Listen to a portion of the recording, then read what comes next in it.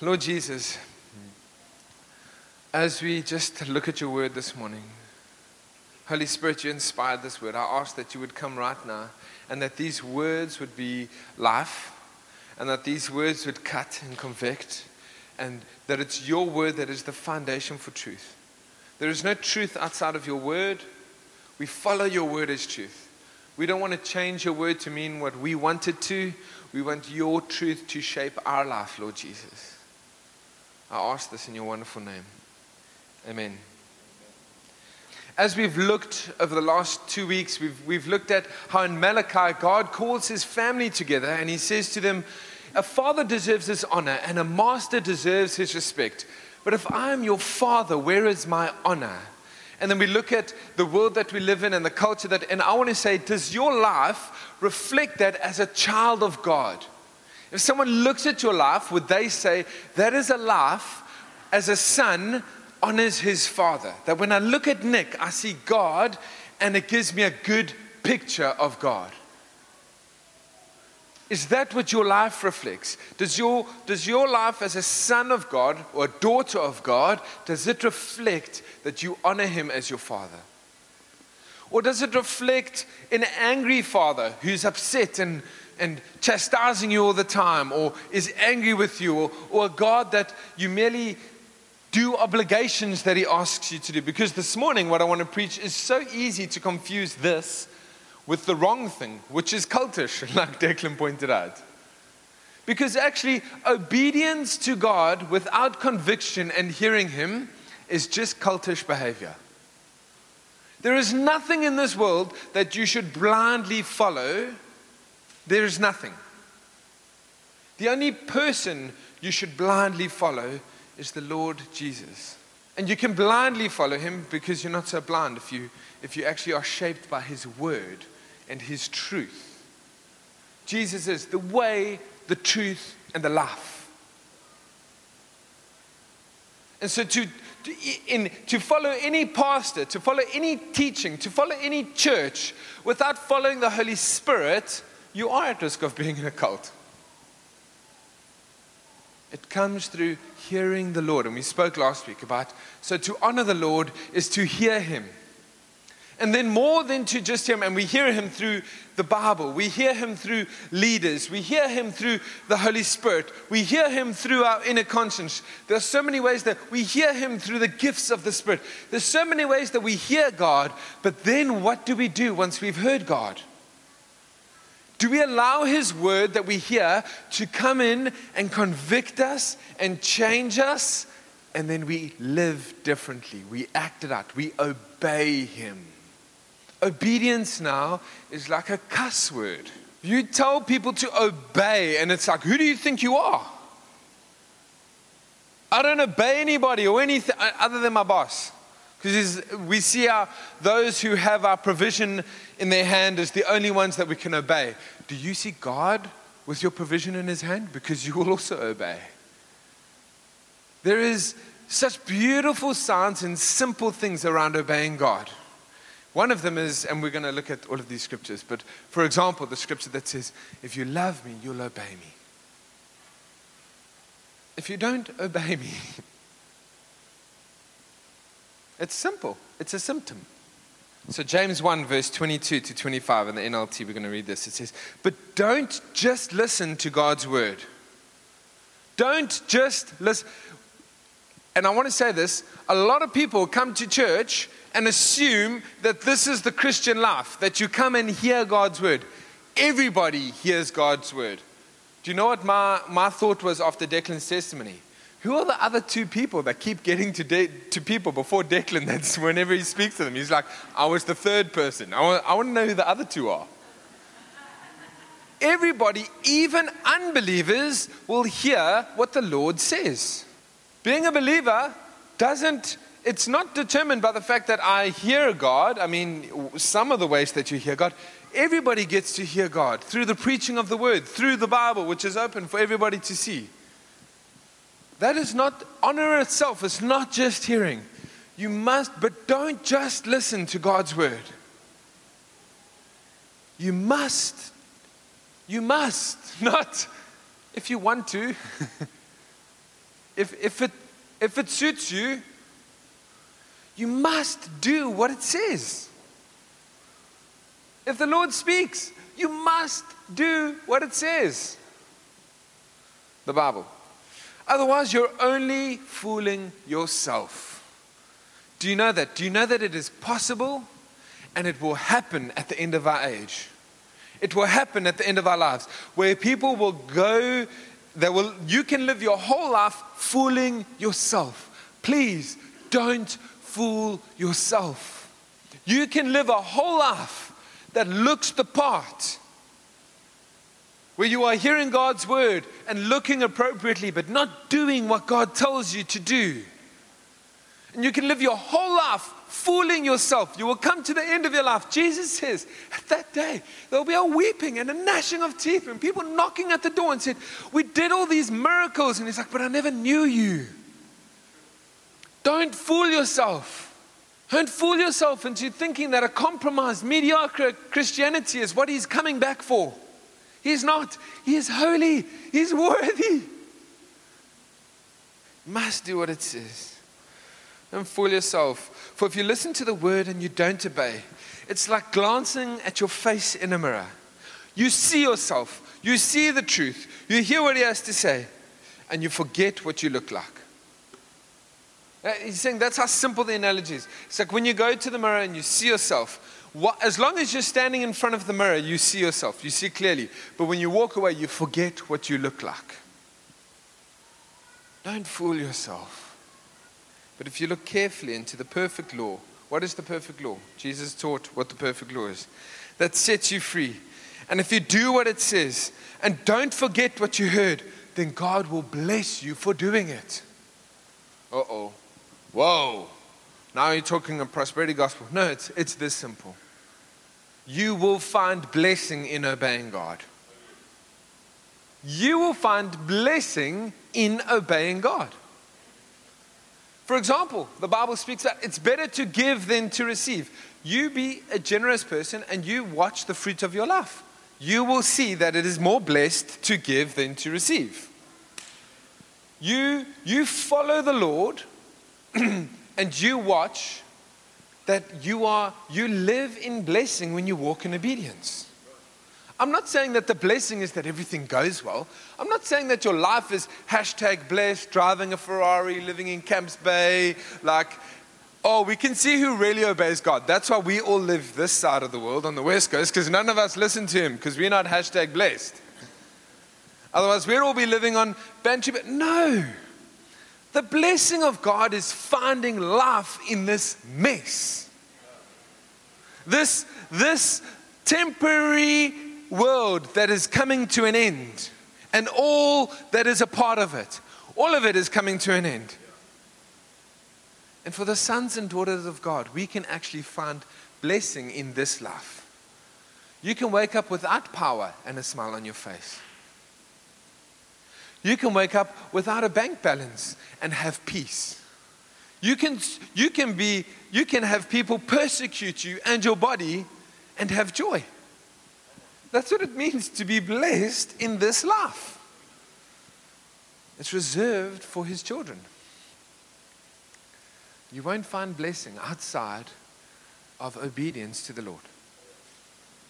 And it overflows into everything. Again, the blessing is not do this the blessing is that in difficulties you'll find joy. There's this message that in Revelation, it's this book that John has this revelation of the end times and the end of the age. And he sees this angel come and deliver a message to the churches. And one of the messages that he brings to the churches is this. Revelation 2 verse 2 from 2 verse 46. But I have this complaint against you. The angel. If an angel of the Lord, it's one of the ways we can hear God. If an angel of the Lord comes to you and says, I have a complaint against you, don't direct him to the complaints department. I have a complaint to get. Take a number. Have a seat. Somebody will be with you shortly. If the Lord is speaking and says, I have a complaint against you, you best change it. You best hear him and take it to heart and honor him by doing what he has spoken to you about. If you serve Jesus, if the Holy Spirit lives inside of you, whenever you encounter sin, the Holy Spirit will knock at your door like this. I have a complaint against you. What's your response in that moment? You don't love me or each other as you did at first. That's what the complaint is. That is a big complaint. If my wife said to me, hey babes, could we just have a conversation? I have a little thing I'd like to talk to you about. You know, those are normally the big booby traps. There's just this one little thing I want to chat to you about. Okay, sure, babes, what is it? You don't love me. Whoa! You don't love me. Why? You don't love me or each other the way you did at first. Do you know that that is the first symptom Jesus taught? This is the great commandment, that you would love the Lord your God with everything inside of him, that you would love your neighbor as yourself, that you would love those with you as you love yourself. We all love ourselves because I see we're all quite clothed this morning. You don't love me or each other. Look how far you have fallen. That's what the angel says to the church. If we looked at, and I'm not saying this church, I hope not, I'm saying if we look at the church global and we look at ourselves in the light of that, in the way that we love God and the way that we love people, does it look like it's fallen? It does to me. When church is about building your kingdom and helping you do your stuff and pleasing your conscience, that is not what the church is. The church is there so that you can express and serve and love the Lord your God with everything you've got, and you can love others. And you can't serve Jesus without it. I will dispute anybody on that point. You show me how you can love the Lord without people in the Bible. I actually believe it's a different faith. It's a heresy. And anybody who tells you that, it's a false teaching. You cannot love God outside of people. You cannot. Jesus takes it so far, he says, you can't even be forgiven by God if you can't forgive people. That your salvation, you don't even have access to God forgiving your sin if you can't forgive the sins of others who've wronged you. That's how serious he is about the way that we love people. I'm not shouting at you and I'm going to make a happy face because I can see everyone's like, geez, bro, who upset this guy? Why are you shouting at me, bro? It's Sunday. Chill. He says, turn back to me and the works you did at first. So there is teaching sweeping the church saying, your works don't matter. The cross, he did it all. You're saved. Your works don't matter. The angel is saying, turn back to the works you did at first. Works matter. The Bible is full of where the Lord says, and I will remember what you did. You don't get salvation by works. That is true. There's nothing you can do to earn salvation. Salvation is a free gift that is given to us. You don't earn it. But out of salvation comes these good works that he's called us to do. And these good works are not to build your ministry, it's for the benefit of others. That's the attitude Jesus had. Philippians 2. Have the same mind among yourselves. That Jesus, even though he was considered equal with God, gave up that. And he came to die, even death on a cross. John 14, verse 23. I promise you, I'm going to also make this relatable because I know that I'm preaching a standard that is up here. And just this week, I missed this standard that was up here.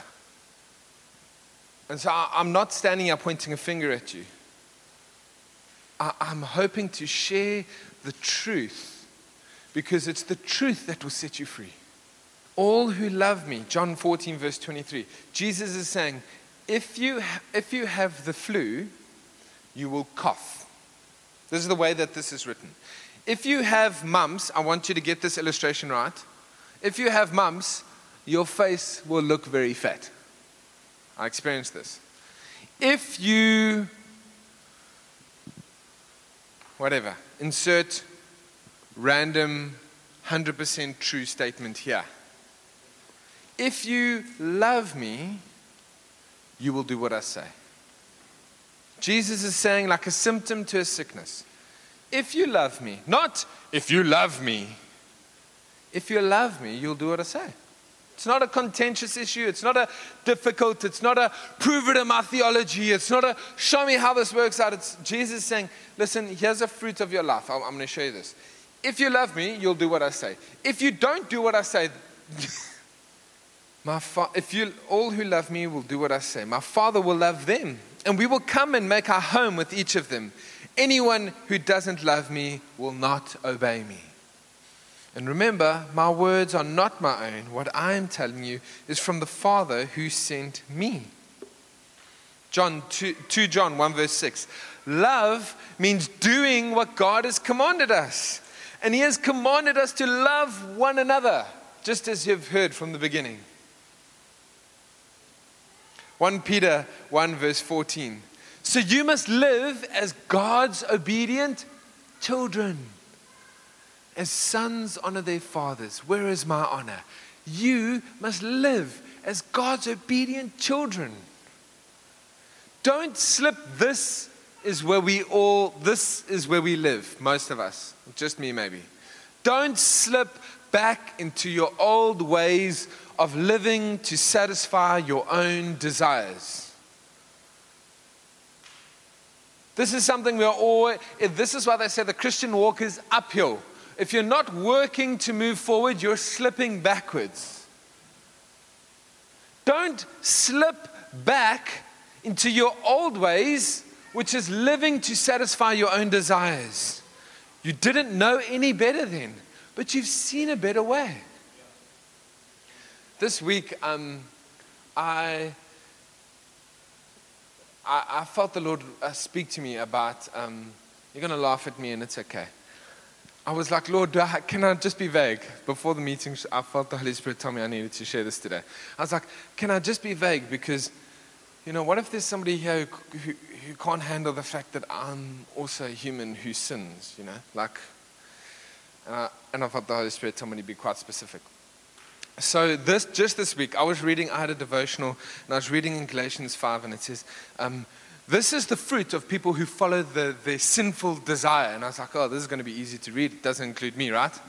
And I was reading, and it lists the things of the fleshly desires. It lists them. And it's like, it starts with this, like sexual immorality, uncleanliness, lustfulness. And I was like, this is heavy stuff. And on that, I felt the Lord stop me at uncleanliness. And I was like, okay, what's up? And I know that the Holy Spirit's speaking to me like this because that word starts to poke me in a way that I get uncomfortable by it. And I start to think, well, it can't mean that. And so I get onto my Bible and I go look in the Greek and I go look at this word. And this word is talking about impurity. This word is talking about those who follow their fleshly desires. They have impurity in their life. And impurity is it's not pure. It's not. And so one of the things about my natural desire is that and it's probably a coping mechanism to trauma in my life, but I have a very dark sense of humor. Very dark. I can laugh at stuff that is not appropriate easily. And so what happens is I find myself, again, this is a public confession, go easy on me. I find myself, it started with I find one or two funny jokes and I sent it to a friend or two, and then you know how that algorithm works you out. And before you know it, I am in all these dark humor jokes of mocking people with disabilities and people, and I'm just laughing at this stuff and finding it so funny. My wife will walk into the lounge and there's me literally sitting on the chair laughing my head off. And I honestly just thought, it's funny. It's funny for me. I was even spamming my friends with it, funny videos, da-da-da-da. And I felt the Holy Spirit stop me there. And He says, this is impurity. This is sin. I'm like, oh my goodness. Okay, this is sin. And I repent and I ask the Lord. I'm like, Lord, please, I don't want to do this. I don't want to be like this. I want to serve you. I don't, and part of me, the justifying thing, this, I don't know about you, but this happens to me when the Lord convicts me, like in Malachi, when he's called the church together and he's speaking to them and he's addressing them and then they're arguing with him. That's exactly what happens to me. I'm like, I can't help it, it's funny. Like, it's the way that I'm made. I'm laughing at this thing, it's really funny. And I felt the Holy Spirit saying, this is not funny, this is impure, this is sin. And do you know what? You're going back to you are slipping into your old ways to satisfy your flesh. I was a bully when I grew up. And so in school and when I was younger, and so it's one of the things I was so grateful about the grace of God is because I would hurt people and it was to make me feel better about myself because I felt so terrible about myself. And so this thing is like this bullying, evil, sinful desire, this thing that he saved me from. And there I am, slipping back into this stuff. And so I'm not just pointing the finger at you, I'm also pointing the finger at me. I'm saying, we all face this. If there is one of you sitting here who feel like, man, my salvation's like a downhill skate. I'm never slipping back. I'm just flying forward into everything. Don't fool yourself. And so he spoke to me early on in the week. I was so convicted. I was so radical about it. And by the Thursday, I sent 2 memes to my friend, and I immediately knew. As I did it, I felt this, what have you done? And I was like, they're not even that bad. It's just funny. Immediately. And I was like, and the Lord gave me the scripture. So you must live as God's obedient children. It's almost like the Lord said, the first time I didn't know any better. And he highlighted it to me. Hey, this is something I don't want inside of you. The second time, it came with a way more stern warning from the Holy Spirit. Hey, listen, you need to live as God's obedient child. Don't slip back into that life because that life is where all the rest of the stuff that has saved you from that road is taking you there. I'm sorry if you struggle to hear me explain weakness. I was like, oh Lord, I know that this is difficult for people to know that now they're going to think Dan laughs at them. I don't laugh at you, promise you. And there is this is what it means to follow Jesus on a daily basis. It means when he speaks to you about small things, when he touches you and you just hear him, what do you do from that point? And then do you allow it to convict you? And then once it's convicted you, do you act it out differently? Because that is what it looks like to honor the Lord with your life. And a part of me, I know that for me, the second warning is the fact that I've confessed this in front of everybody, which means there is a whole bunch of people now that know about this thing inside of me, and I have to be accountable to make sure that I'm not messing this up, because that is even why accountability is given for your protection. Because God loves you. That's why church will feel like a cult without the prompting and the leading of the Holy Spirit. And if you struggle to follow your leaders, if you struggle to obey what God is saying, I'm telling you, the problem is not in what the church leadership and the church is. The problem is what's going on inside of your heart. The problem is that you're not hearing directly from Jesus anymore. The problem is that there's a disconnect. Jesus even teaches this in a parable. To give you an example, and he says this, Matthew 7, verse 24 to 27. This is how practical it works. Anyone who listens to my teaching and follows it is wise. Anything that I teach you and you live out, you are wise. Like a person who builds his house on a solid rock. Though the rain comes in and torrents and the floodwaters rise and the wind beats against it, that house will not collapse because it is built on the bedrock. I want to pause there and say this. We are living in a world of a storm, and God wants your life to not collapse and fall apart. God doesn't want your marriage to fall apart. God doesn't want you to fall to pieces. God doesn't want you to kill yourself. God doesn't want you to live in depression. God doesn't want you to live in anxiety and fear of your job and fear of income and fear of the world and fear of... No, He wants you to live a life that a house on a rock that weathers the storm.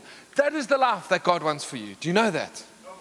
That is why He speaks to you and He says, build this way. Because if you don't, and this is what He says, if you hear His words and you don't do them,